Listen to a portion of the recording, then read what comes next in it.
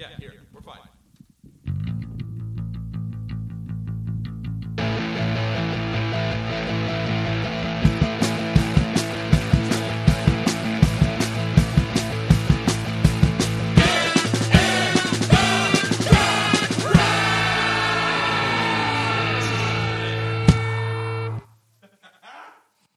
Hello, everyone. Welcome to another episode of Get in the Garage. I'm your host, Mike. Here with me, as always, is Luke and Jeff. Today, we are going to be changing gears of sorts. We're going to ride the lightning. We're going to ride the lightning. We're going to give you the fuel. We're going to give you the fire. We're going to give you that which you desire. It's going to be Metallica this week, which I was very excited about because, you know, Metallica for me was one of those bands that, like, when I really started getting into different types of music, Kill 'Em All was probably the big album when I listened to it that I heard kind of bass playing that I wasn't used to hearing coming from Cliff Burton.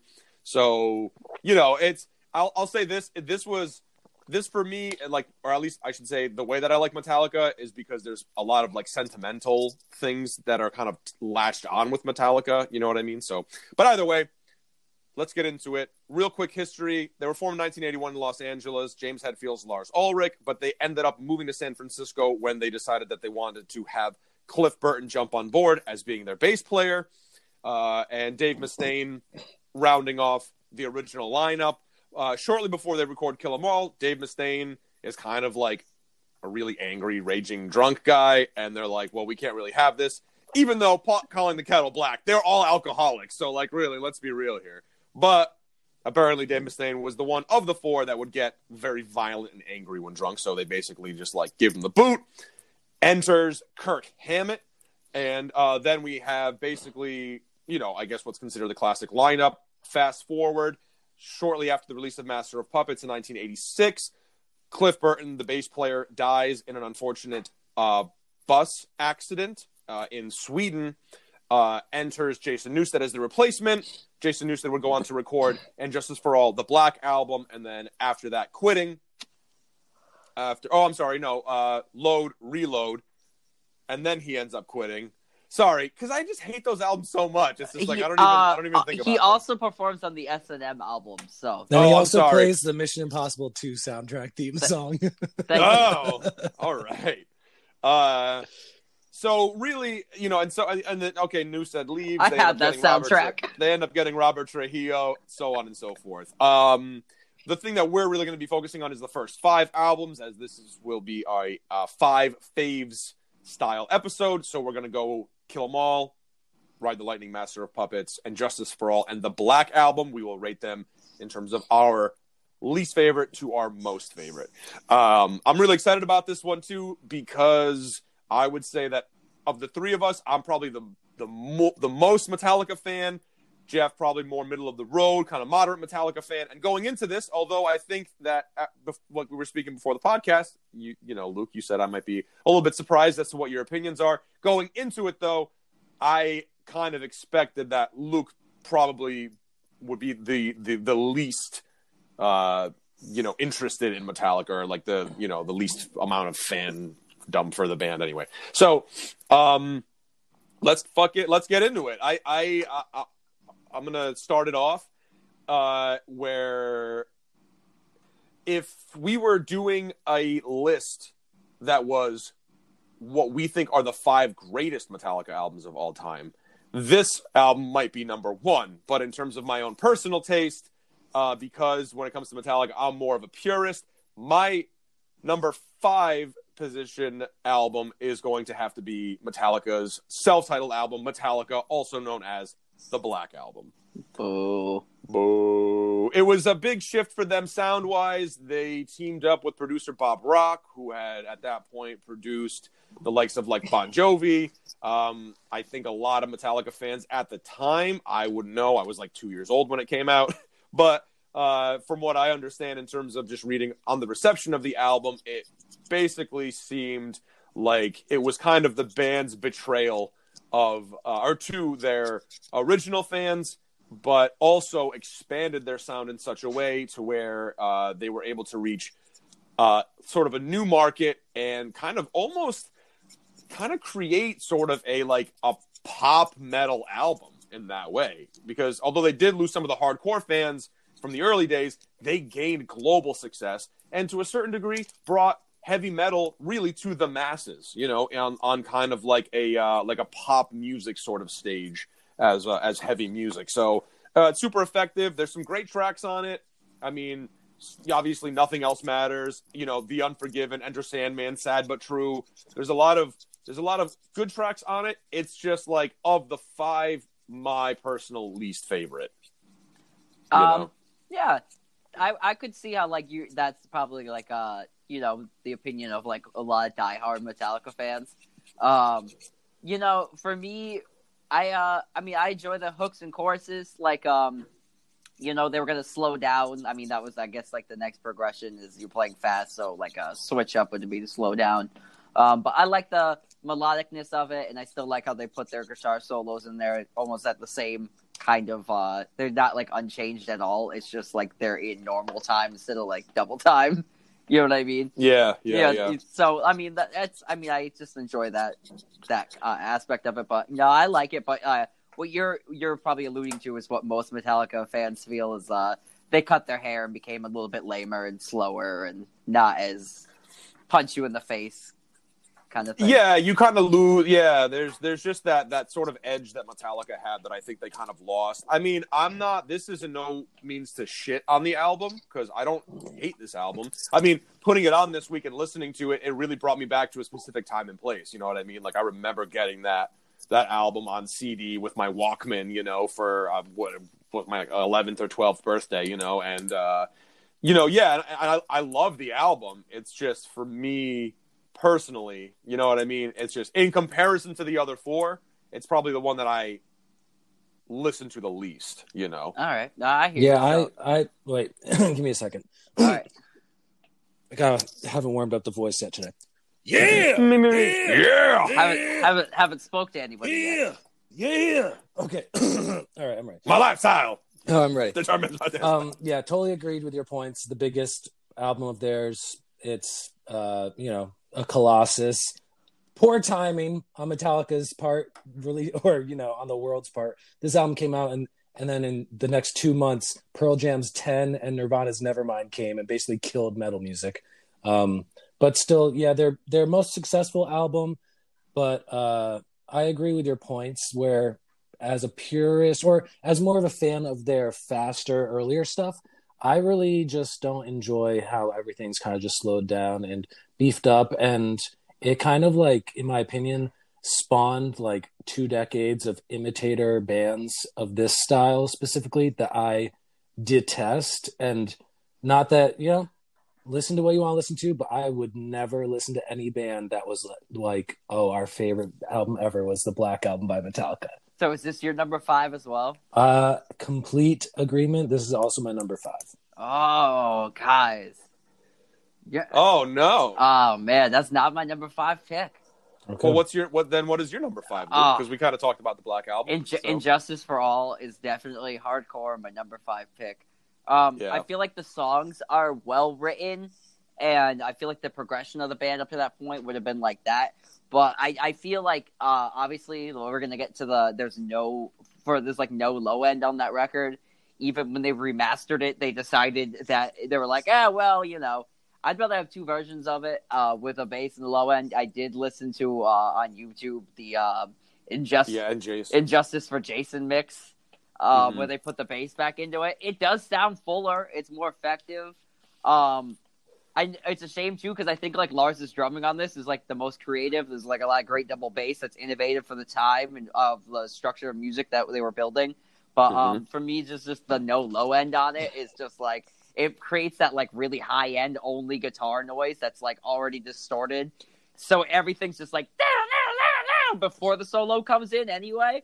And then for me, that's where I don't really like it that much. Also, when they try to do like the groove oriented underlines like on that where the rhythm guitar is playing like a dum dum dum dum dum dum dum dum dum, it just becomes like so like it's so harsh. Yeah, so harsh on the high end of the guitars, and that's really just a personal preference. As I said though, I don't think like none of the songs were like anything on there like I listened to wasn't. I was like, this is really a bad song.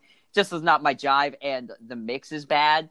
I feel, and that is like probably going to be my biggest thing today is like mixes and the way these records sound. So there's a great video with the guy who mixed this album on YouTube. It's like a 5-minute video, and he talks about how Lars told him to make the drums sound, and he was like, all right, I guess I can make it sound like that. And then Lars left, and he spent like the weekend working on a different mix and then presented it to the band. And like 10 seconds in, Lars said, stop the tape. He said, what happened to the drum sound? And the mixer turned to Lars. He said, I thought you were joking.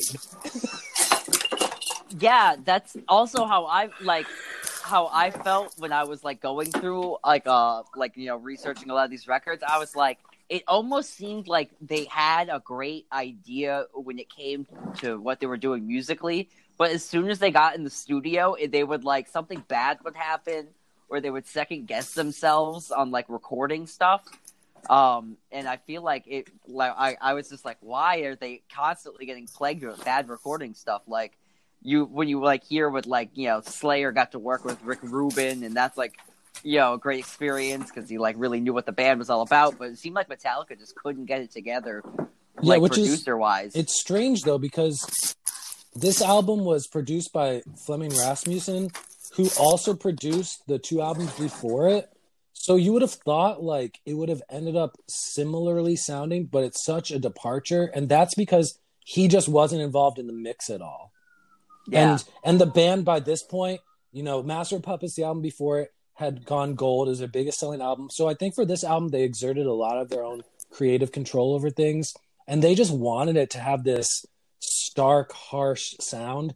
And it's like an album for the cassette player generation, and it sounds like the masters were made on cassette tapes. That's a great point, because not for nothing, but like I listened to this album mostly on earbuds. Yeah. And to say that this album was an assault on the ears is an understatement, because especially when they're palm muting, you get that. Oh, yes. It's like, and you get that like weird woofy thing that happens after it. And it's like, but in contrast, I'll say this. My dad used to own an old Ford Ranger that had a cassette in it. And the Ranger came with a copy of Injustice for All on cassette. And let me just tell you, that album sounds great on cassette. It really genuinely does sound really good on cassette. And I agree. Because it's warmer on a cassette. Cassette adds this like lo-fi quality to the like very high-end distortion. It rounds it out. Right. So maybe that was on purpose. I don't know. But this is a great segue, because, Luke, I'll say going into my number 4, and Justice for All is probably my number 4 as well. I think it's a real shame that I gotta call my therapist in. All right, guys, this is not going in a good direction. All right. We gotta get my therapist in here. We gotta talk this stuff out. You guys are just come on, guys. Let's just go in there and hammer this out. You guys just don't have any respect for this podcast. Our different opinions. We gotta get things out on the table. We're not going to the Rock and Roll Hall of Fame unless Rob gets in too. Yeah. Oh, good Lord. Yeah. So, what's a shame to me with Injustice for All really is the fact that I kind of feel like if the production quality was up to par and you had more bass and stuff like that, I think this album would have been right up there with some of like the great like progressive metal albums, maybe of all time, because you have like these multi-movement kind of thing. I mean, even the song Injustice for All, there's a lot of peaks and valleys in the music. They go in a lot of different places. They have like concept type songs. They have, it's one of those albums that I think just falls just short, and it's really all because of that production quality, man. And I think too, like Jeff was saying earlier, coming hot off the heels of Master of Puppets, they're so successful, and then egos come into play, and anybody who knows anything about Metallica knows that really Lars Ulrich is kind of the driving force behind the band. I mean, yeah, I didn't say he was a good driver. I just said he was the driving force behind the band.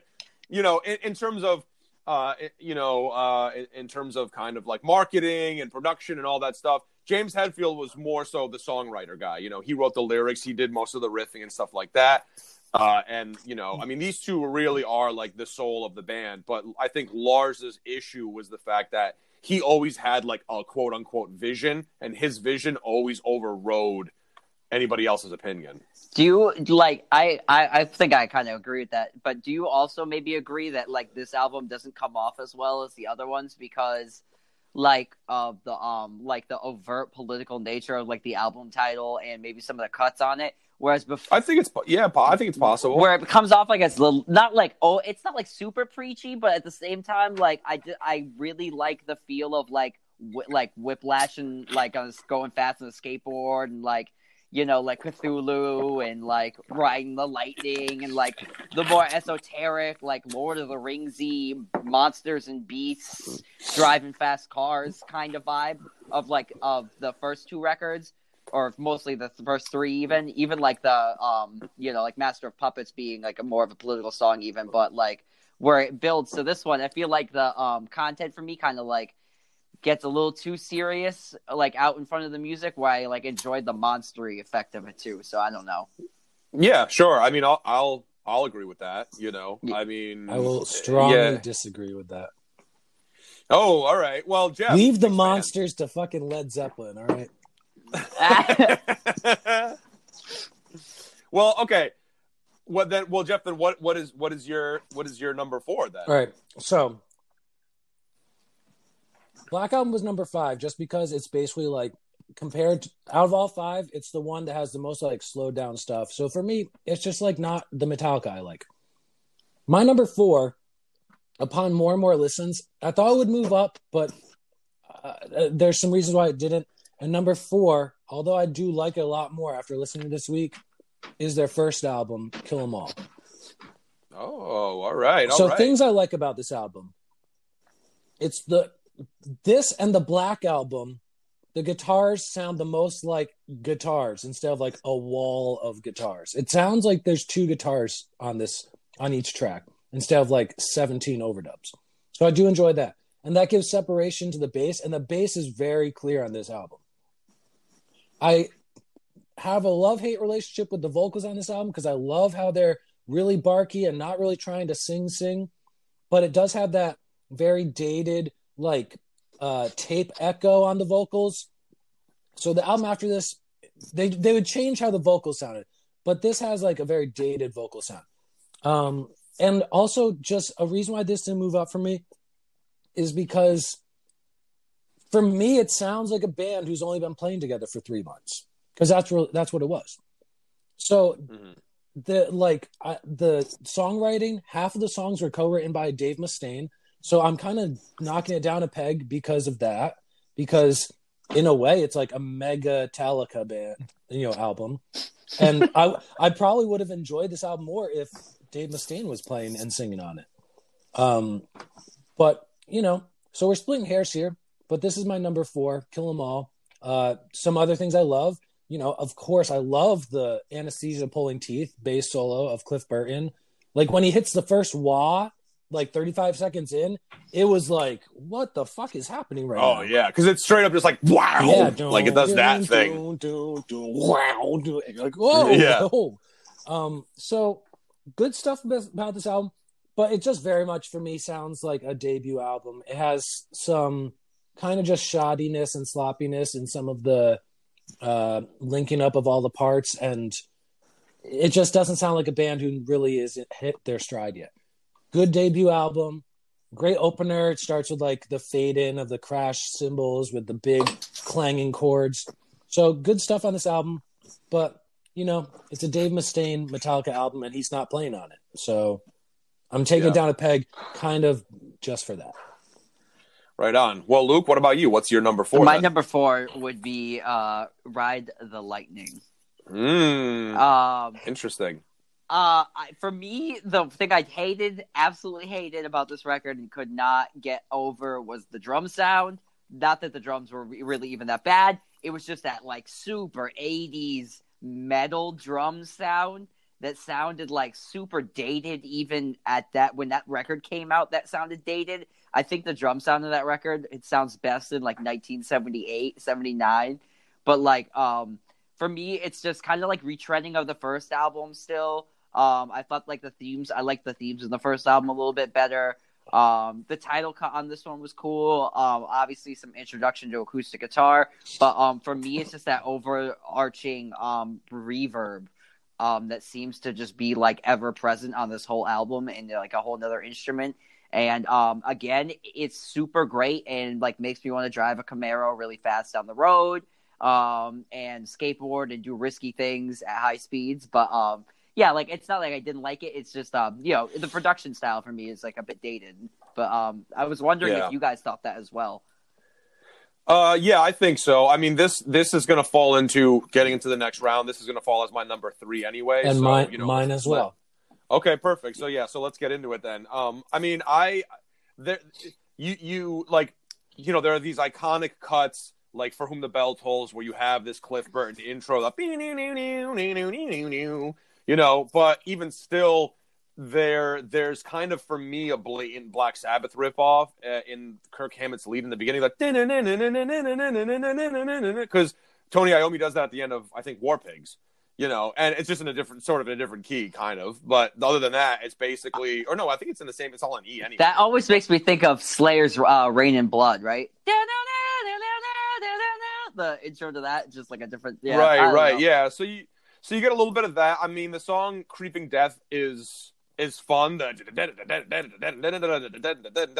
there's some great cuts on it, but I would agree with you too, and kind of the overall theme, I think, of this episode really just being kind of like, there's a lot of areas where the production just kind of falls short and or just sounds very time and place, very dated in that way. And I'll agree 100% with you, Luke. Like, it's just kind of like, that's one thing that I have a hard time with kind of that, like, sort of, mid early-ish 80s kind of metal drums recording, especially like the super echoey. It's not nice in the When the Levee Breaks John Bonham sort of, the ceilings feel like they're 10 feet tall. It sounds kind of like it's a manufactured echo, and it doesn't sound like it's like a genuine sort of reverb because of a big room kind of thing. You know what I mean? Yeah, it's like an ocean compared to like a aquarium fish tank, right? Yeah, this album seriously sounds like it was recorded underwater. It's so murky. It's so much reverb.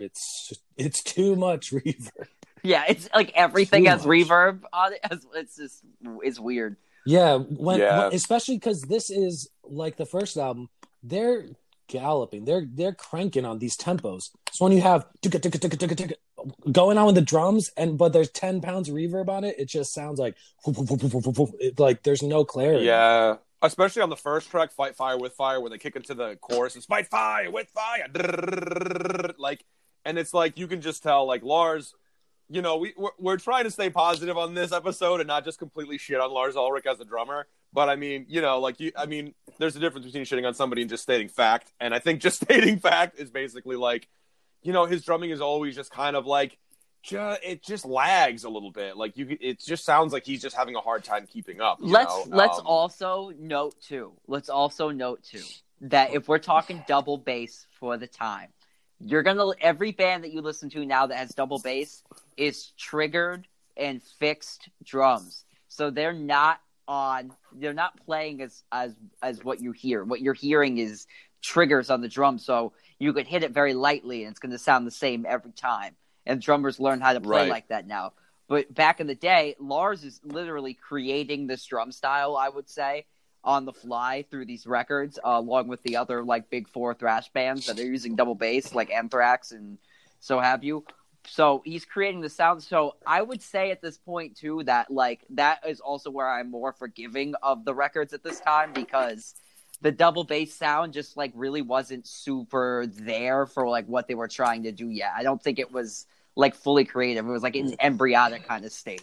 Does that make sense? Yeah.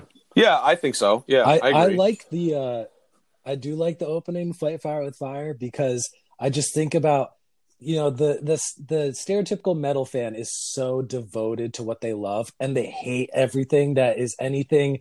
When people are like, "Oh, that band sounds like this," and they're like, "Fuck you, it doesn't." It's like, oh my god, take it easy, man. But I love how this album opens with like a fucking classical guitar. Like I always think it's gonna bust into Roundabout by Yes. And I just think of like angry 18-year-olds hearing it for the first time and be like, what the fuck is this? And it just makes me so happy to think about that. Yeah, I mean, even like a song like Fade to Black, where you're kind of like, oh, here's Metallica playing a ballad on their second album. You know what I mean? So it's kind of like, I'm just saying, like, the outrage that maybe the Black Album would create later on. It's kind of like, yeah, but these guys have already played ballads before on their second album. You know what I mean? It's like, it's not. I thought this was their most, like, their Deep Purple Rainbow influenced record, because you have like the, what is that? The Cthulhu song. Fight Fire with Fire is, you know what I mean, like Burn, Deep Purple. Lyrically, I thought that this was what it was mostly vibing with. Also, maybe like some of the classical DOE influences. You know what I mean? So that's what I was mostly getting off of this record. I like and a track like Call of Cthulhu, I think, is where you really kind of see Cliff Burton's influence really starting to shine through in this band as a songwriter and as kind of like a musical influencer on the rest of the members. I think a lot of the guys were the majority influenced by, you know, bands of like the new wave of British heavy metal. So your Judas Priests, your Iron Maidens and stuff like that. Of course, the classics like Deep Purple, like you were talking, Deep Purple, Rainbow, Dio, and so on. I thought it was interesting how like Kill 'Em All was more Misfits influenced, hardcore punk influence, whereas the second album kind of flips on you a little bit more and then goes way harder in the new wave British heavy metal vibe. Yeah, I mean, I would definitely say, with the exception of Ride the Lightning and Master of Puppets, those two albums maybe sound a little bit similar. I'd say every album pretty much independently stands on its own as kind of its own separate sound and vibe and all that stuff. But I mean, Call of Cthulhu, you know, that's a heavy Cliff Burton influenced track, and that's showing that not only did Cliff Burton enjoy those bands as well as like the Motorheads and the Misfits and, you know, kind of like the hardcore and the punk, but Cliff Burton, I think, of the four, was probably the only one that probably seriously sat down and listened to like classical music and stuff. So you see a bit of that classical music element kind of starting to peek its way in, even with the intro, like we were talking, the song with the guitars. I mean, they're kind of clangy and the sound of the guitars is very much of the time, but sort of like the intro to Battery, you're getting again sort of this world music, I guess, kind of influence, or classical music sort of influence on this album. Yeah, I think it's effective. I mean, great songs of this album. Trapped Under Ice, Escape, Creeping Death. Like the B side of this album might be their strongest B side of any of these five albums. Yeah. And For Whom the Bell Tolls, that should be what's the Now I Lay Myself to Sleep. What's the fuck that? Enter Sandman. Right. Enter Sandman. For Whom the Bell Tolls should have been what Enter Sandman is, because For Whom the Bell Tolls is a rockin' song. That is a powerful song. Yeah, even the and the space after like the lines chromatic with the echo when he's like da da da, and you can hear it echoing. Like that stuff's cool. Yeah. So why don't we do this? Why don't we take a quick break and we'll come back and we'll hit our last Luke's two, right? three. Luke. I hit my three. I'm sorry, man. Hit us with your three, and then. All right. Well, my third is gonna be Master of Puppets, which I think a lot of people probably maybe claim that's their best record, but that's my number three. I think it is like obviously kind of middle of the road for the albums that we're doing in this countdown, and that the way it came out, and for me it just kind of hit that way. Obviously, I mean, this is probably the Metallica album I first listened to, I would say. My guitar teacher gave me a burnt CD of it. And I'm going to be straight with you. I would probably only listen to the title track, Master of Puppets, when I was like in high school. But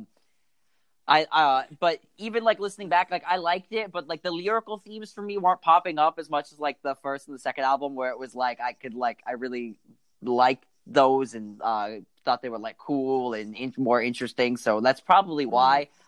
Production wise, I think this is their best record though, production wise. So if I also want to note that, because I'm talking smack in production, this one was probably their best for me. The guitar sounded pretty good. Obviously like a lot of overlaying, like Jeff said, but that was kind of like their style. So I really like this one. I feel like it effectively, if somebody was to ask me like what they sound like as a band, like on a whole, this is what I feel like I would give somebody to represent this record. Yeah, I would say so. In terms of the early Metallica sound, I'd say this is the best entry-level album. I think Metallica as a whole, probably the Black Album is the best entry-level album. But also, artwork for me on this one is probably like, you know what I mean, is like so striking with all the crosses looking like Arlington National Cemetery and the puppet, you know. So for like me, when like you're a kid and I think Metallica, you know, like I think Iron Maiden, I think Eddie on the first album cover, like the Trooper or Number of the Beast. Yeah, that's right. I'm wearing that shirt right now, so I'm talking about it. But you know what I mean? Like for Metallica, like I think of this is like one of the classic album covers, and like I think like in people's heads of like classic rock, this is even like on with like the Pink Floyd, you know, Triangle and all that good stuff. So I also wanted to shout that out. I think it's a great cover. Yeah, nice. All right, cool. Well, we're gonna be expanding on Master of Puppets again anyway, so let's take a quick break. Quick commercial break. A quick commercial break, even though we don't have ads yet. Ads to come soon, though. But most of us, i.e. comedians, treat open mics as a necessary evil. But not Silas P. Every week, Silas talks to a veteran of the sights, sounds, and smells of the Philly open mic scene, sharing stories of momentary triumph and lingering failure with enough shit talk sprinkled in to make you listen to hear your name. I'm like 35% sure that I'm in there. So pay attention, hang out in the room, and maybe you'll learn why you got bumped on The Launching Pod. Welcome back. Yeah. Oh. Let me do some vocal warm-ups. Yeah. Guys, in this episode, I wanted to put a PSA in there. Downloading music is illegal if you don't pay for it, everybody. So just remember. You're hurting the musicians. Yeah, you're hurting musicians. They'll try to do a live stream Twitch and they'll get muted halfway through. God. Fucking idiots. About that, Luke? No. Metallica was doing like a live stream Twitch, and then because of copyright laws, they shut it down. The algorithm caught them. Dude, talk about some kind of monster. What have I created? It comes around full circle. Congratulations, Lars. You played yourself. Dave Mustaine's are on the corner. Hello, me. Meet the real me. He's just He's clicking report the whole time. His wife, Dave Mustaine's wife, like, come to bed, honey. Oh my God. Just like the Pied Piper. Welcome back to this wonderful episode of our top 5 favorite Metallica albums. Oh yes. Well, leading into into the next round, which is my number 2, which I think Luke and I also I should say Luke's number 3, Master of Puppets. On to number 2 to continue talking about Master of Puppets. Master of Puppets being my number 2 album. This was a really tough one between 1 and 2 for me because I love Master of Puppets. I mean, when I was an early impressionable guitar player, learning the ropes and stuff, for me it was like, can you play the song Master of Puppets down picking the entire time, you know, because that's the whole, I think when it comes to the Metallica sound, that's kind of the thing, that's one of the big defining characteristics of the band, right? Which is all downstrokes, nothing up. You don't pick up at all. It's all just all down. And it was like the ultimate endurance test was like, can you play a Metallica song and still do all downstrokes, you know? And I mean, I never played this kind of music on guitar anymore, you know, but every once in a while for shits and giggles, I'll try to like play Master of Puppets and like that's really tough to do all down picking, man. Like it's not a small feat. So, you know, as an album, like you said, Jeff, you know, it was their first gold album. It's the first album that kind of like started launching them, or I should say rather solidifying their position as not only like maybe creators of thrash metal, but probably one of the greatest bands to do it to date at that time. I mean, there's a lot of great tracks on it. You know, obviously Battery, like coming in with the acoustic guitar, sort of mariachi, Spanishy kind of influence thing going on, and then going into just that really weird time riff. It kind of throws you for a loop a little bit. You know what I mean? You're kind of like, wait a minute, what the fuck's happening here? Because it almost sounds like the don't belong with what the guitars are doing, but it somehow does match up, and it kind of lines up, and it just creates for a real interesting sort of tune. And then into Master of Puppets, and then into the thing that should not be, and then rounding out side one with Welcome Home Sanitarium, which is another, kind of it's 6 minutes and 27 seconds long. It's a long song. It's not as long as Master of Puppets, but I think that's, as a side one for an album is incredible, and then side two, Disposable Heroes, Leper Messiah, Orion, which is where you get, again, similarly with Call of Cthulhu on Ride the Lightning, another heavy Cliff Burton influenced instrumental track, where you get some cool you get some cool bass lines in that, and then rounding it off with Damage Incorporated. As a whole, this is Damage Incorporated. Damage Incorporated is one of the best. It's one of the best, if not like the best, arguably the best Metallica album. So if we're talking musicianship as well here, should also be noted. I know I'm talking a lot about the double bass, but probably the first double bass I consciously ever heard is Master of Puppets.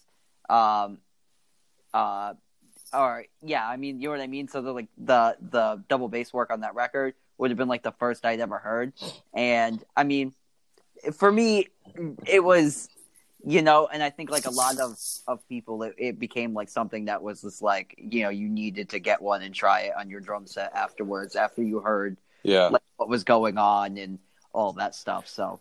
And this is at the point, too, where Lars isn't running like a single kick drum with a double bass pedal. He's running two bass drums, too, which aesthetically, I love it. You know what I mean? I'm in terms of my taste for drummers and stuff, I can always kind of tip my hat a little bit more to the minimalist drummers. When it comes to my taste in drumming, I love meat potatoes drumming. I love kind of bare bones setup. But there is something pretty striking about like those 80s drum sets with the huge, super deep toms, and there's like 8 of them spanning across the kit with all these cymbals and everything. Like, it's a pretty sight to behold, so. I always kind of thought too, he kind of came off like Lars kind of comes off as a like Fast Eddie from Motorhead kind of style too. Yeah. Okay. Yeah. You know what I mean, with that kind of whole thing going on. But even like drum fills and stuff. Like stylistically, I always felt like that was kind of But I feel like on this record, it's very high watermark, and especially I like the drum sound on this record, but more than the rest of them we're talking about. Yeah. So there's great moments on this record. Something that I really enjoyed that I had never really dug before, because the long instrumentals when I was 19, I would kind of just skip those, or I'd listen to the first minute and be like, all right, I get the point. But I like halfway through Orion when it goes to that slowed down part and the twin guitars are doing these bends together. Like, that's a really cool moment on this album. Yeah, agreed. All right, cool. So there's my number 2. Jeffrey, moving on to you for your number 2. Let's hit it. So my number 2 is the first Metallica album I ever heard, and I thought it would move down just because of the sound, but it did not. It stayed tight at number 2, and that is And Justice for All. Things I love about this album. I love the songwriting on this album. It's extremely complex and dense and very much progressive metal style, like we mentioned earlier. I like the drumming on this album the most out of all 5 of these albums. However, I will, I'll concede the sound of the drumming is not ideal because the kick drum sounds like it's hitting against rubber floor mats or something. Oh, yeah. Like, I was noticing that too. Definitely. Oh, it's such a heavy, like, it's just there's no space, there's no reverberation of the drum itself. And same thing on the vocals on this. It's not embarrassingly dry like Saint Anger sounds like, but these are very dry vocals and they're very upfront, and I enjoy that. And I like the themes. I like the political themes and anti-war themes of this album a lot. I just think overall, because of the songs and the complexity, this couldn't move down in my rankings because I just have so much respect for this album. It's just like, it's a monster to put out three thrash metal classics and then lose a integral member of the band and then somehow make this album. It's like such a testament to what this band actually was, which was a very tight unit of songwriters and performers.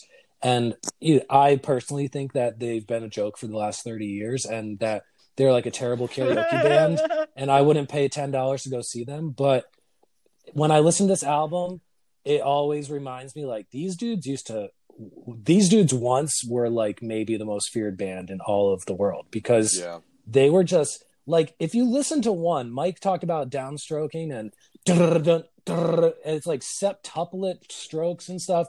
It's craziness. And there's so many good songs on this album. Blackened, Justice for All, One, Harvester of Sorrow, Frayed Ends of Sanity, Dyer's Eve. Those are some of my favorites. This album also does, of course, it's not like I'm a serious Metallica fan and I'm like, this is the best album of all time. It's my number 2. There are some moments that just kind of make me laugh because I went down the rabbit hole looking up YouTube videos and there's things where it's like, dissecting Lars's drum pattern on this section because there's a moment on One and there's a moment on Blackened where he does a fill into a section and then he's playing on the wrong side of the 2 and 4 on the snare, and you have all these drum instructors being like, isn't that crazy? He like creates this like alternate reality for 10 seconds there, and I just watched the video over and over and I'm just like, this dude just fucked up a fill and then just didn't have any idea where he was, and then they listen back to it and they're like, well, it sounds cool, even though it's wrong. Like, I assume that's what actually happened. Yeah, I think so. I do like those moments because I hear those moments and I'm like, whoa, and like I have to like headbang in the wrong direction. And I'm just like, oh my god, what the fuck is going on? Yeah, like no pun intended, but it's like a bit of like whiplash, like coming out of in like they'll be coming out of like a really fast solo back into like a palm muted fast part. Right. Yeah, I know exactly what you're. And then and there's like da da da da da da. You're like, no, it should be da da da da da. And you're like, what the fuck? Because I was like reading while I was listening to a lot of these, and then I'd be like, "Wait, what just happened? Like, did the song just change?" Because like you're kind of listening to it, like you're like, "Whoa, what?" But yeah, I definitely think they were mistakes because that quote unquote alternate reality timing, it only lasts for like 8 seconds, and then the next fill he goes back into the regular thing. So I think it was just a happy accident in the studio. Yeah, like and there's a ton of defenders online, on the forums. They're like, have respect for the Lars. This is a masterpiece album. They definitely wrote all this stuff out. It's like, oh my god. I don't know that this is like I can completely bring this example to something that like is completely different. Like we were talking about the Stevie Wonder records. In his classic albums of songs in the Key of Life, he's playing the harmonica solo to Isn't She Lovely and goes, right here, I buried this really bad note in the mix with the overdub of My Daughter in the Bathtub. And he goes, listen how off it is. And he turns it up and you're like, oh my God, that's horrible. He's like, yep, but I did the rest of it great. So I just buried that down and then it's, that jumps right back up. You wouldn't know. So that kind of stuff. It happens. Yeah, but like to speak to Stevie Wonder, at the very least, he has a certain sense of humility where I think Lars Ulrich, maybe if he was like, confronted in sort of an interview setting where they'd be like, hey, we noticed that you kind of did this thing with the drums. He would not fess up and be like, oh, yeah, I kind of messed it up, but it sounded cool, so it's kind of a happy accident. He'd be like, yeah, that's right. I blew your mind because... He'd cut him off mid-sentence. He'd be like, oh, I wrote it that way. Oh, God, he's been to a lot of therapy. Not enough. But so this album, like, if And Justice for All didn't have that, like, crazy high-end distortion and just no bass sound, it would be my number one. But on listening to all these this week, I could listen to this one the least because I'm just not into metal music in general. It's just not really what I want to be processing sonically, if we want to get scientific about it. It just doesn't put me in a good headspace. Yeah. And listening to this album, it is almost unbearable at times because it is so crunchy. There's so much white noise and everything. Oh, especially when they go fast too. Love the album. Yeah, it's just no, I hear you. And like I said earlier, it's just it if not played via the correct format, or at the very least, like with not like certain types, certain styles, sonic qualities of headphones, it's just like I said, it's like even in my car, man. I was listening to it, I was like, I really had to genuinely be like, I need to turn this down. This is just too much. It's like an overload, But I mean, I think it's a great album if you have a hi-fi system like you guys have, and you have EQs, and you can pull things down on the 1K and stuff like that. It might sound better. Well, when mids are jacked as high as they are, and that doesn't matter how much you put the mid, when they don't exist. I'm sorry. Yeah, that's what I meant. Yeah, when it's all treble and bass and no mids, it's kind of hard to boost mids if they don't exist in the original. It's like mix. what's 1,000 times 0? Yeah, it's still 0. Exactly. I mean, this album too. It came with its share of controversy and the fact that the Grammys basically created the category of best hard rock, metal performance, vocal, or instrument category, kind of because they were like, yeah, I mean, everybody thought Metallica's the shoo-in for this. You know what I mean? Because it's also like, hard rock metal performance. And they're like, oh yeah, Metallica's totally going to get this. And if you watch back, you can see a very shocked Alice Cooper reading the name Jethro Tull as being the band that wins this prestigious award. And it's like, I mean, I remember watching, it's like when VH1 had like those top 50 most shocking moments in metal history or hard rock history or whatever. It cuts to a thing of like Chris Jericho of all people. He's like, Jethro fucking Tull? Like Jethro Tull wins the award over Metallica? Like what? Ian Anderson skips up to the stage and he's like followed by a trail of rats because he's like the fucking Pied Piper. It is like little unitard. Oh my God. Yeah, man. Very, very strange. I mean, okay, Jethro Tull, if you want to look at like the history of heavy metal, I guess you could. I don't want to spend 5 more seconds talking about that band. Fuck Jethro Tull. Oh no! Fuck Jethro Our Tull. opinions. Jethro Tull. I'm gonna start an ironic cover band called Jethro Tull, and I'm gonna play all the songs even worse than they played them. Mike, do you remember when Jeff the Brotherhood of that band we like? Their bass drum said Jethro Tull. Yeah. But yeah, I mean, Jethro Tull, that's another time in podcast. But either way, yeah. That's a solo episode, Mike. we already did the Prague episode. I can't see. That's where Jeff and I differ because I am a Jethro Tull fan. I wouldn't consider myself like a big Jethro Tull fan, but there's some tracks that I enjoy. Yeah, they call it. What do you call yourselves? Tullies? Is that what it is? No, I just made that up. Flute fuckers. That's what they call them. Flute fuckers. So yeah. So anyway, to wrap it, and just for all, if it was the mix, if it was the and Jason for all mix, and just for Jason, whatever the mixes are on YouTube, where they took the isolated Guitar Hero, somehow Guitar Hero has the master tapes that actually have the bass and not the actual fucking album. But those versions, nasty. I mean, if the bass was present and the high end of that distortion was taken down a little bit, this would be my number 1. But it's my number 2. Right on. Luke, what's number 2? My number 2 pick is the Black Album. I think it's the easiest. It was for me. It was the easiest one to listen to. Yeah. I liked the pop metal aspect of it. I really wish, like, they would have further mined it. Like, I feel like Load and Reload were just kind of hard rock albums, where I felt like this one was honestly what I think the Black Album is. The more I thought about it as I listened to it, is I thought it was a really good and more poppy ripoff of Danzig's first album, which came out in '88, and this is '91. Danzig slowed down the metal genre. It was still creepy and evil, had guitar solos, was more bluesier, more dense production. You know what I mean? You could hear all the guitars on the Danzig album. And so I feel like even the artwork on it, it's like the straight black Danzig, the Metallica is black, it's Metallica.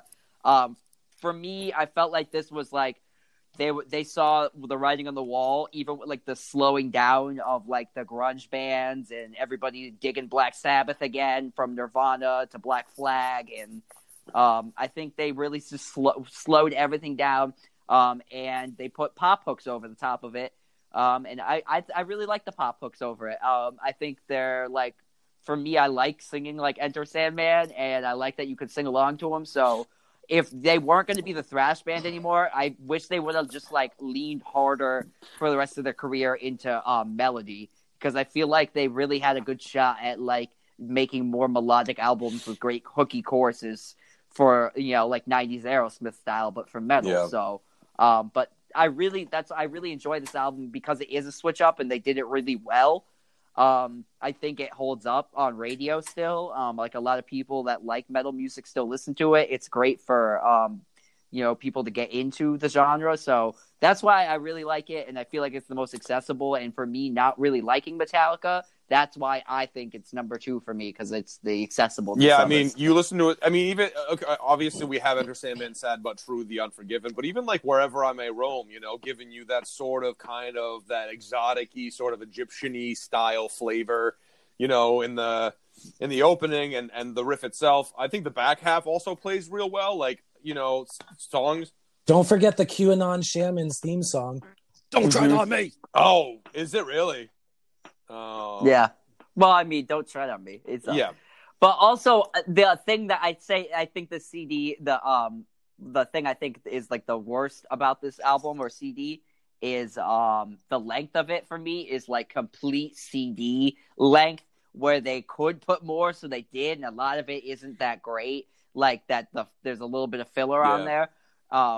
Or like the songs are longer where they like didn't really need to be. So I feel like the vinyl format was really a good editing tool for bands, where the CD era opened it up more and was like able to kind of put more fluff on there. So if that's my only complaint, is that this album is really long and maybe a little bit of more fluff. But this week was like the first time in 10 years I'd ever even attempted to listen to the last 5 tracks. Mm-hmm, I just never. Right? I always just end it after nothing else matters. Yeah, no, for real. And like for me, it was like it's my number 2 because it's so accessible. But like where the production versus the other ones, the song, but it's just, you're right, very fluffy on the back half of it. Yeah, I mean on this album, you see a lot of predominantly like Hetfield Ulrich songs.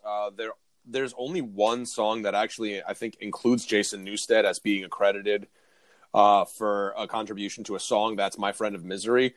See, with me, I kind of, if I'm going to listen to it, I kind of prefer the back half of the album. I prefer the last couple of tracks simply because I just find that like the first ones are just so played out to me that it's kind of like if I want to get that Black Album flavor but not have to listen to songs that I've already heard a million times, I can kind of get that little hit of it without, listening to The Unforgiven for the millionth fucking time. I mean, not for nothing, when I listen back to this album, I listened to The Unforgiven and it was kind of like an old friend, you know what I mean? Like, it definitely had that vibe to it. I did enjoy listening to this album, for sure. But yeah, I'll agree. I mean, this is the first album. This is a 12-track album. All the predecessors, I think Max had 8 tracks on it. So yeah, I mean, definitely their most commercially successful album, for sure. Like, you can't really argue against that. But I'd say a strong number 2. It's hard, man. It's hard with this album for me because... You're right. It is a strong number 2. For me, I just wish like when they made like a giant step, they would have backed themselves up more. Like I feel like they would lose confidence with like the gains they would make. Yeah. You know what I mean?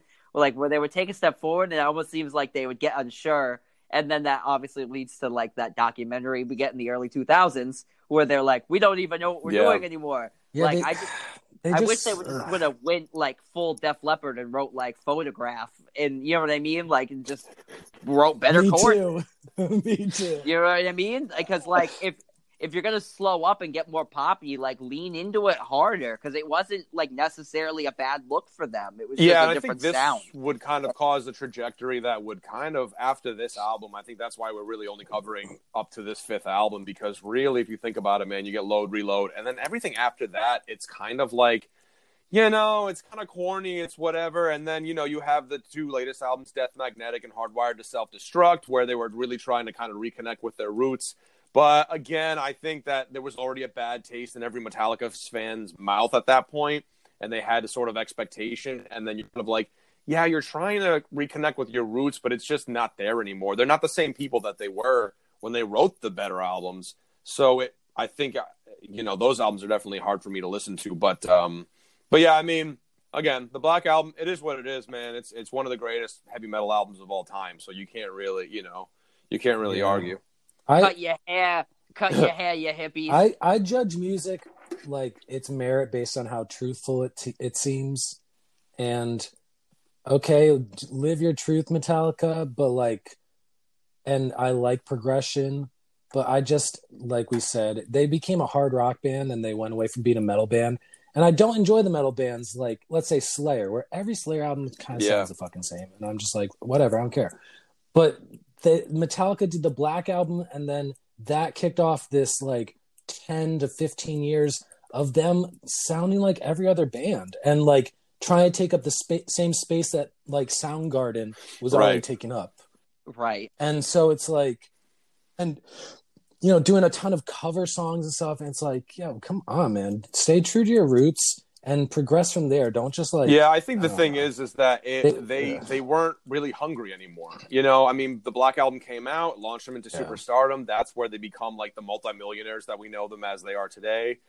And they kind of just rode that wave, man. You know, they just kind of kept writing songs that they were like, all right, well, these are radio friendly. Fuck it. We'll just make money now and just kind of milk the cash cow, if you will, you know, and kind of ride on the legacy that they had already established for themselves in that way. And, you know, you have these concerts that are the big four as Anthrax, Metallica, Megadeth, and Slayer, you know, and, you know, I mean, it is what it is, but yeah, it's, you know, what's up?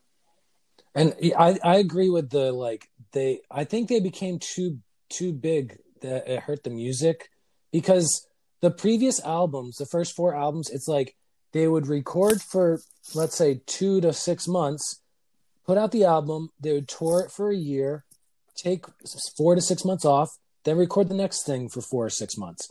And then this album came out, and they toured it for, I think they toured for 2 Bro, they're still touring the Hardwired to Self-Destruct album now, and that album came out like 2-3 years ago. But that's why they became a band, I think, that just got bored by their own sound, because they were just playing the same set night after night after night. That I think when it was time to get those creative juices pumping again, they just like, sure. Man, yeah, whatever. I think they all just. I think it's like whatever. It's the same way, right? Like you can only wring out so much water from a sponge, and I think they were just so wrung out by the time the Black Album came out that it's like there's just nothing left, man. It's not water, Mike. It's water. Anyway, all right. Well, Luke's number 2 is the Black Album. Moving on to our number 1 picks. For me, it is Kill 'Em All. This album for me was really kind of like the mind blower. Like Jeff kind of said earlier, we kind of talked this album out a little bit earlier in the podcast, but I still remember, it's crazy. When I was like, you know, preparing for this podcast, I downloaded the albums on Spotify. You know, and I laid down while I was going to go to bed, and I like put in the earbuds. As I lay me down to sleep. I pray so. Listening to that album, it literally just brought me back to, you know, the 12-year-old me having my Sony Walkman and my big Sony over-the-ear headphones and like laying in my bed as a 12-year-old when I, you know, living with my parents and hearing Pulling Teeth for the first time, and it just blowing my mind. Like, holy shit, like a bass player can do this. You know what I mean? And just the whole album front to back for me, like Luke, you were saying, you know, it's just kind of this, you know, it's thrash metal rather in its infancy, but it's also still fun and it makes you want to hop on a skateboard. And, you know, it's that kind of a vibe, you know, it's like, it's early sort of like, how can It's a very Beavis and Butthead. Yeah, sure. I mean, but it's just for me. It's just so much. It's such a fun album, you know, and that's why I love it. It's lively. It doesn't stop. It just keeps going and going and going. And every song, and you're getting those great sort of like early like pick slides. You know what I mean? You're getting all that stuff. It's so fast and and that's the thing is like, you know, when you see the early interviews with the guys, you know, or like James Hetfield more specifically, he says it. He's like, we were too metal for the punk venues and we were too punk for the metal venues. And thus thrash metal was born, which was this kind of like marriage of the two, where it's just this super fast, hard hitting music. Just for me, it's again, if this was what I think their greatest albums of all time are, it would be a different list for me, but it's my personal favorites. And for me, this, you know, I had the Kill 'Em All hoodie. You know what I'm saying? Like, I was like, just hardcore, like early Metallica, first 3 albums, and get the fuck out of here if you have a different opinion. You know what I mean? Like, so. Well, So, because I'm going to join you on this number one pick here, I agree that it is of that caliber. I also think it's like, I feel like it could have, if they only released this one album, if Metallica only released Kill 'Em All, I think they still would have been as influential. And that's the other crazy thing about it too. Like, I really liked, like, for me, like, my number one and number two picks couldn't be more further apart. But for me, it's either like I feel like they did it really, really well in the first album, and then like I'm cool with that. That was a thrash sound, and then like a switch up was like, well, you know what I mean? Like the polar opposite also works for me, but they were just like so like it's the greatness of, I think, like Bad Brains' Speed, and then like Iron Maiden's Gallop, and then if you just like mush those together, that's, you know what I mean? And also too, like, of the time, like, was it 83? So, like, most of the punkers were pretty much already, like, aborting and growing out of hardcore anyway. And, like, I feel like this style of music was taken up by more aggressive people who ended up making, you know, more aggressive metal and more extreme versions of it. But that's why I just really like this style. It's got all, like, the Monster Misfits-y stuff I like. It's got, like, the Iron Maiden-y metal vibe and awesome solos that I like can't understand or even know how fast they're going. It all just sounds like a blur, and by the time it's over, you're like, did that just happen? Like, you know what I mean? It's the album's like, whoa, and almost all the songs kind of sound the same too, but they don't. I also love Seek and Destroy at the end. I feel like it's a great like Stooges throwback to you know what I mean? But that was just my vibe. I love the that kind of the whole work on it, how it was still kind of that punk. Yeah, and for me, even the song too. like The Four Horsemen, not only is it a cool concept as a song, but also kind of that fun break in the middle where they kind of, it's still distorted guitars, but they kind of slow the track down. They kind of change the vibe of it to give you that guitar solo, you know, and then it kicks back into the main sort of theme of the song. For, like I said, man, for me, it's one of those albums that it has such a sentimentality for me. Bless you. Oh, bless you. Oh, bless you. Oh my gosh, bless you. Technical difficulties.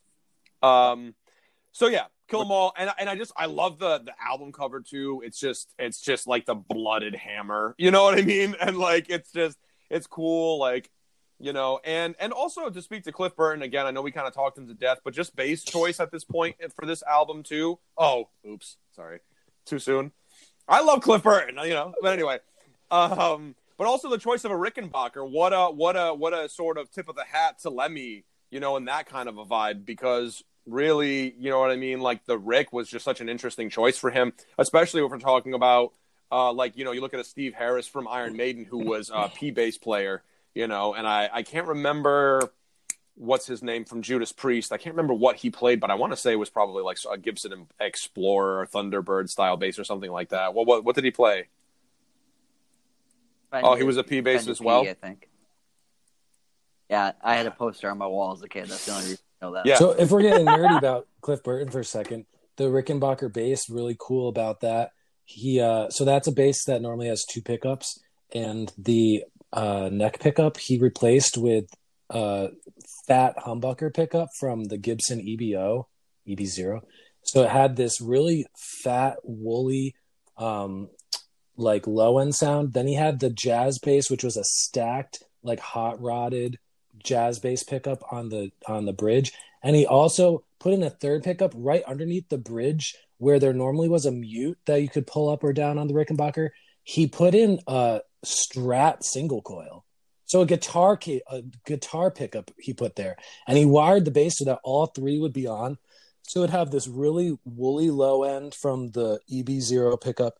It would have this cutting jazz bass sound in the middle. And then it had this guitar like fizziness that was just his secret weapon, he said. And also for the nerds out there, real nerds, you think metal music and you think like super low and crazy and thick sound. Metallica, these first 5 albums were almost exclusively in standard E tuning. It wasn't dropped down. And also Cliff Burton, he played some of the lightest string gauges of any basses that I was able to find their string gauge. A normal like a standard bass string is a set that goes from 0.045 to 0.105 inches. he rocked .035s to .09s. So it's like a set that is almost, it's like nobody plays that light of string, but he played that kind of string so that he could really have full control, and he could do these like bends at the end of phrases. So just like a fun fact that I found researching, I was just like, holy shit, talk about like not what people think when they think of metal bassists. Yeah, and this album specifically too, we still have like a very clean sound for Cliff Burton, which would end up changing as we get Ride the Lightning and Master of Puppets, where things would get a little bit more distorted. His sound would become more refined. He would end up switching basses as well. I can't remember the name of the bass that he ends up switching to. It's kind of like a smaller sort of manufacturer. It's not like a brand that everybody knows. But yeah, for Master of Puppets, he switched brands. Yeah, so but yeah, man, and the Rick too, so striking as like a young, 12-year-old kid who just picked up a bass to see him, holding a Rickenbacker of all basses, which was kind of strange to me because you think metal, you think more metal style basses and stuff, and then to see him playing a Rick, it's like, it's as strange as seeing Kirk Hammett play a Les Paul, you know what I mean? You're like, no, you play an ESP, you don't play a Les Paul, but it's that kind of a thing, So. Yeah, I'm gonna maybe disagree with you a little bit. I feel like Roger Glover, Deep Purple, Rickenbacker. Oh yeah. Squire from Yes. Yes.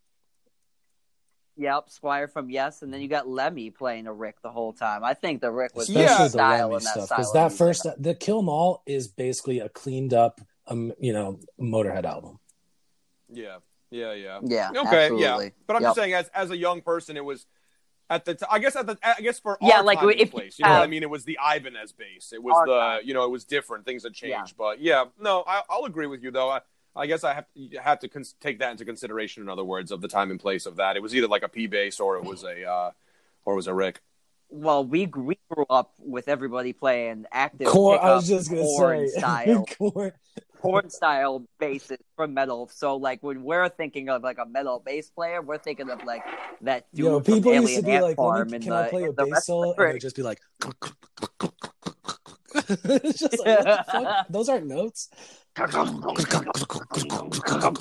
Yeah.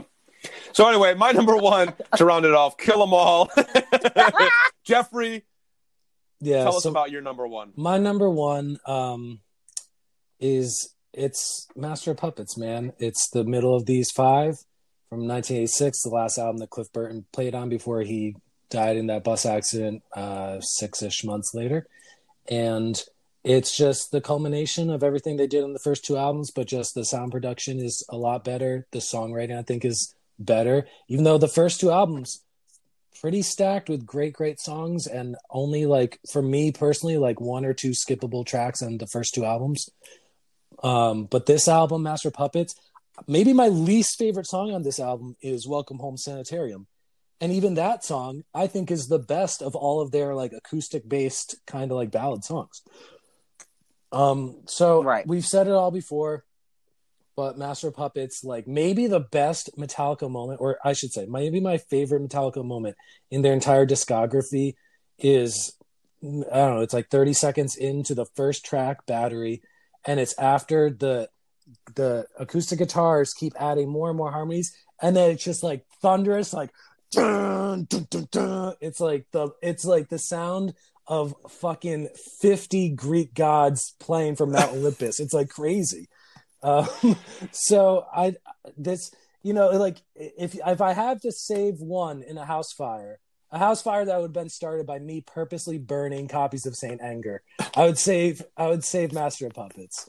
It's just like, it's just, for me personally, it's them at the top of their game. And if anybody said, here's the thing. We grew up with Metallica. We grew up at the tail end when Mike and me and Luke, in a way, were kids when they were just kind of like flaming out their very big popularity and respect mainstream. And then we lived through like a 10-year them wandering the desert, and now like a 10-year period of them playing the hits kind of period. Metallica, at the end of the day, they are one of the 20 biggest bands of all time, if not one of the 10 biggest bands of all time, in just like commercial success and critical acclaim and like what 10-year-old, 15-year-old kids wear T-shirts of today, Metallica is probably one of the 5 best-selling T-shirt bands out there. So, like, kids are going to talk about Metallica forever. Especially angry white boys are going to be listening to Metallica music for the next 100 years. And if I have a kid or if I have a grandkid or if I see some angry young teenager and they're breaking bottles and lighting cats on fire, I'll be like, hey, have you get out some of that aggression, listen to some Metallica, start with Master of Puppets. Headbang in your room. Don't break car windows. You're my lifestyle determines my death style. Yeah, I mean, this was their first album to go platinum, and then I think in 2003 it was certified 6 times platinum. So you can't really argue with that, I mean, the commercial success. I think the stars just aligned for this band with this album, man. It's got a accessible running time. It's 54 minutes long. It's not a crazy long album. It's all substance. No, like they. All killer, no filler. All yeah, killer, I think no so filler. entirely. Even the low, like Jeff, you said, like even like their low points are still decent points. You know what I mean? Like it's not really, there's not really a dud on the album. At least for me. But yeah, it's yeah, and especially when you talk about thrash music, so just fast metal music made in America, basically in the 1980s. I think this is the best thrash metal album in the genre. It was a short-lived genre, and there's really only most people can only name 3 or 4 to 6 bands that made up that genre. But I think it's the best and most successful, and the calling card of that genre. I would play this album. Yeah, man. No, personal favorites is what mine was more based off of. But I agree with you wholeheartedly. If someone was like, "What is Metallica?" It's Master of Puppets. You hand them. You know what I mean? It's like, this is it. Yeah. It's listening this past week, it was the one I wanted to it's the one I gave the least amount of replays because I've listened to it the most, but it's the one I wanted to listen to more than any other. Yeah, no, I really agree with those sentiments on this record. And to the thrash genre too, we all know Zeppelin made the 4 of the greatest 5 of the greatest rock albums in a row.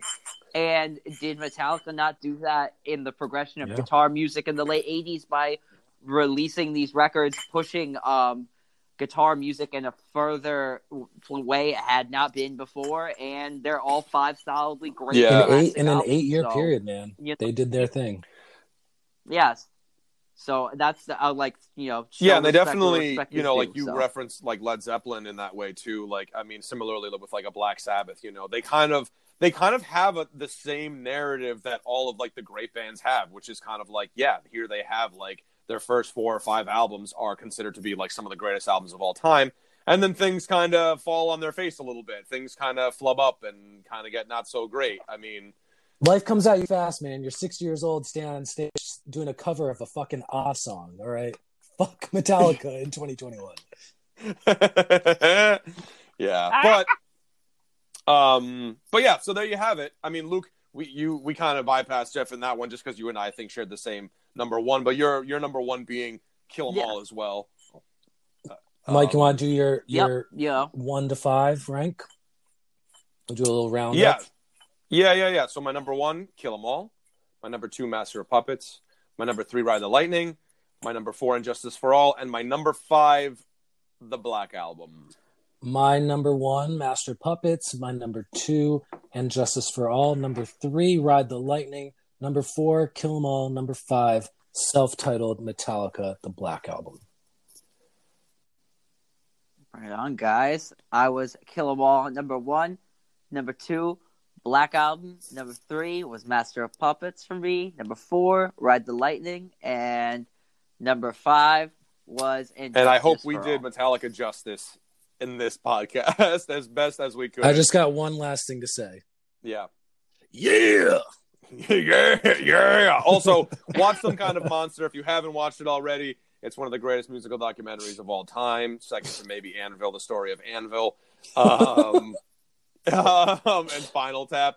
Those 3 belong in the same category, even though one of them is clearly a mockumentary. But really, aren't they? Wait, the Metallica one isn't a mockumentary? Yeah. Oh my god, just let Kirk play a guitar solo, please. Someone. Oh, can I just say one thing I found out, which was very funny to me? Kirk Hammett, he used to walk around the stage so much, they had 8 wahs set up for him to use at various points on the stage. Yeah, to speak That to just Kirk, killed me. Which was on? Where's that humming coming from? to speak to Kirk Hammett, I never thought you could get worse as a guitar player as time went on. I always thought you could get better, but clearly Kirk Hammett is proven me wrong time and time again. He's kind of a slop jalop when it comes to his guitar playing now. I feel like he really hung on to the wah, and I mean, look, eight wahs. I mean, is that even really enough? Let's be real here. I mean, eight is amateur hour for Kirk Hammett. Come on, man. Especially his signature Crybaby, where it's got the skeleton foot imprint and like neon green on the top of it. I also love how Metallica now, when they play live, it's like more of like a tempo is optional. They're embarrassing. There's multiple songs a set that they restart because they started badly. They fucking suck. Yeah, I know. yeah. Do you ever see them do that Prince cover? Terrible. Dude, oh my god. Oh god. We were good, everybody. We were good the whole episode. We really tried.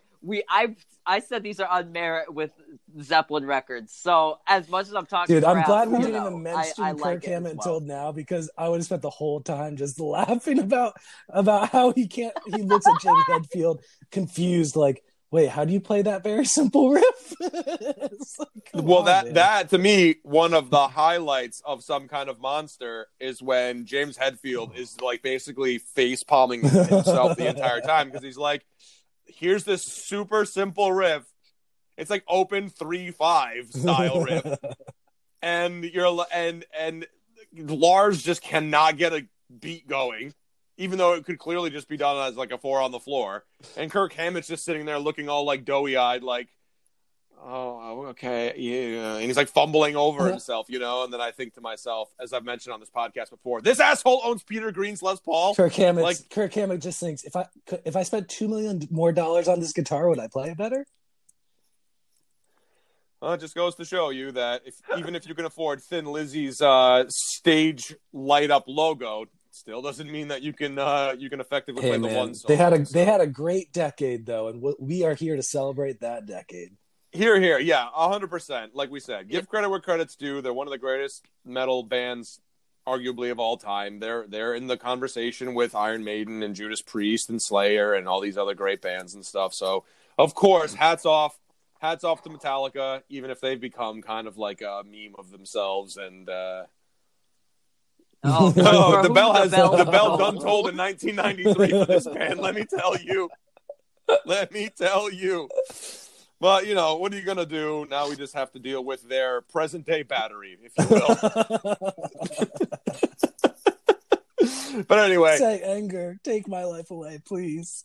Oh, I pray every time. I do the sign of the cross, and I say, our patron saint, Saint Anger. Sign of the upside-down cross. Saint Anger. Hush, baby. Yeah, I mean, it's the vocals have just kind of become kind of strange and stuff, and whatever. I mean, you know what? Good for them for getting Rob Trujillo in the way that at least Rob Trujillo is probably the only one who shows them all up on. Wanted to be there. There's a great moment in Some Kind of Monster where Rob Trujillo is playing like flamenco style guitar, and you can just see Kirk Hammett just kind of like, how am I the millionaire? How is it that I'm the one that gets the accolades and our bass player plays better guitar than I do? So I mean, it is what it is, and exit light, enter night. Real quick to finish things off, next week ish. Last night we did a collaborative episode with our friends Danny and George on the Feel Feelings podcast that will be released, I think, on the 14th or the 15th. They said, with an exciting announcement. We are sworn to secrecy right now, though we can't really talk about it. But it's going to be an exciting announcement to look forward to. Jeff, what what's going on with What Do You Love About Music? I might have an episode this week. I might not. I just had I just didn't want to do it last week, so I just didn't do it. Well, listen, when you have Lars Ulrich pounding your fucking brain in all week, you're just kind of like, I'll take silence. Yeah. So, I'll tell you what I don't love about music. It's the production quality on Injustice for All. So keep an eye out. There might be a new What Do You Love About Music episode on Wednesday. And if there isn't, there's 8 great episodes to check out on Spotify exclusive. So check out my podcast, What Do You Love About Music? Yes. Also, what works for you has been on week 3 of a hiatus for now. Similarly, it's just finding the time to do it. Get in the Garage is our passion project. So that gets the majority of the attention. Also, as we've stated before on the podcast, Luke and I work for the Evil Empire. So it's difficult for us to kind of get some free time. Yeah. So, it's tough to sometimes. The Bandito himself. Yeah. So it's tough sometimes to coordinate other podcasts, but this is the one that obviously, we always make it a point to bring you guys. So yeah. So there you have it. Metallica, Fave Fives in a nutshell. We're going to fade to black. We're going to fade to black. We'll see you next week. I'll get in the garage. Take care, everybody. Have a good week. Bye-bye.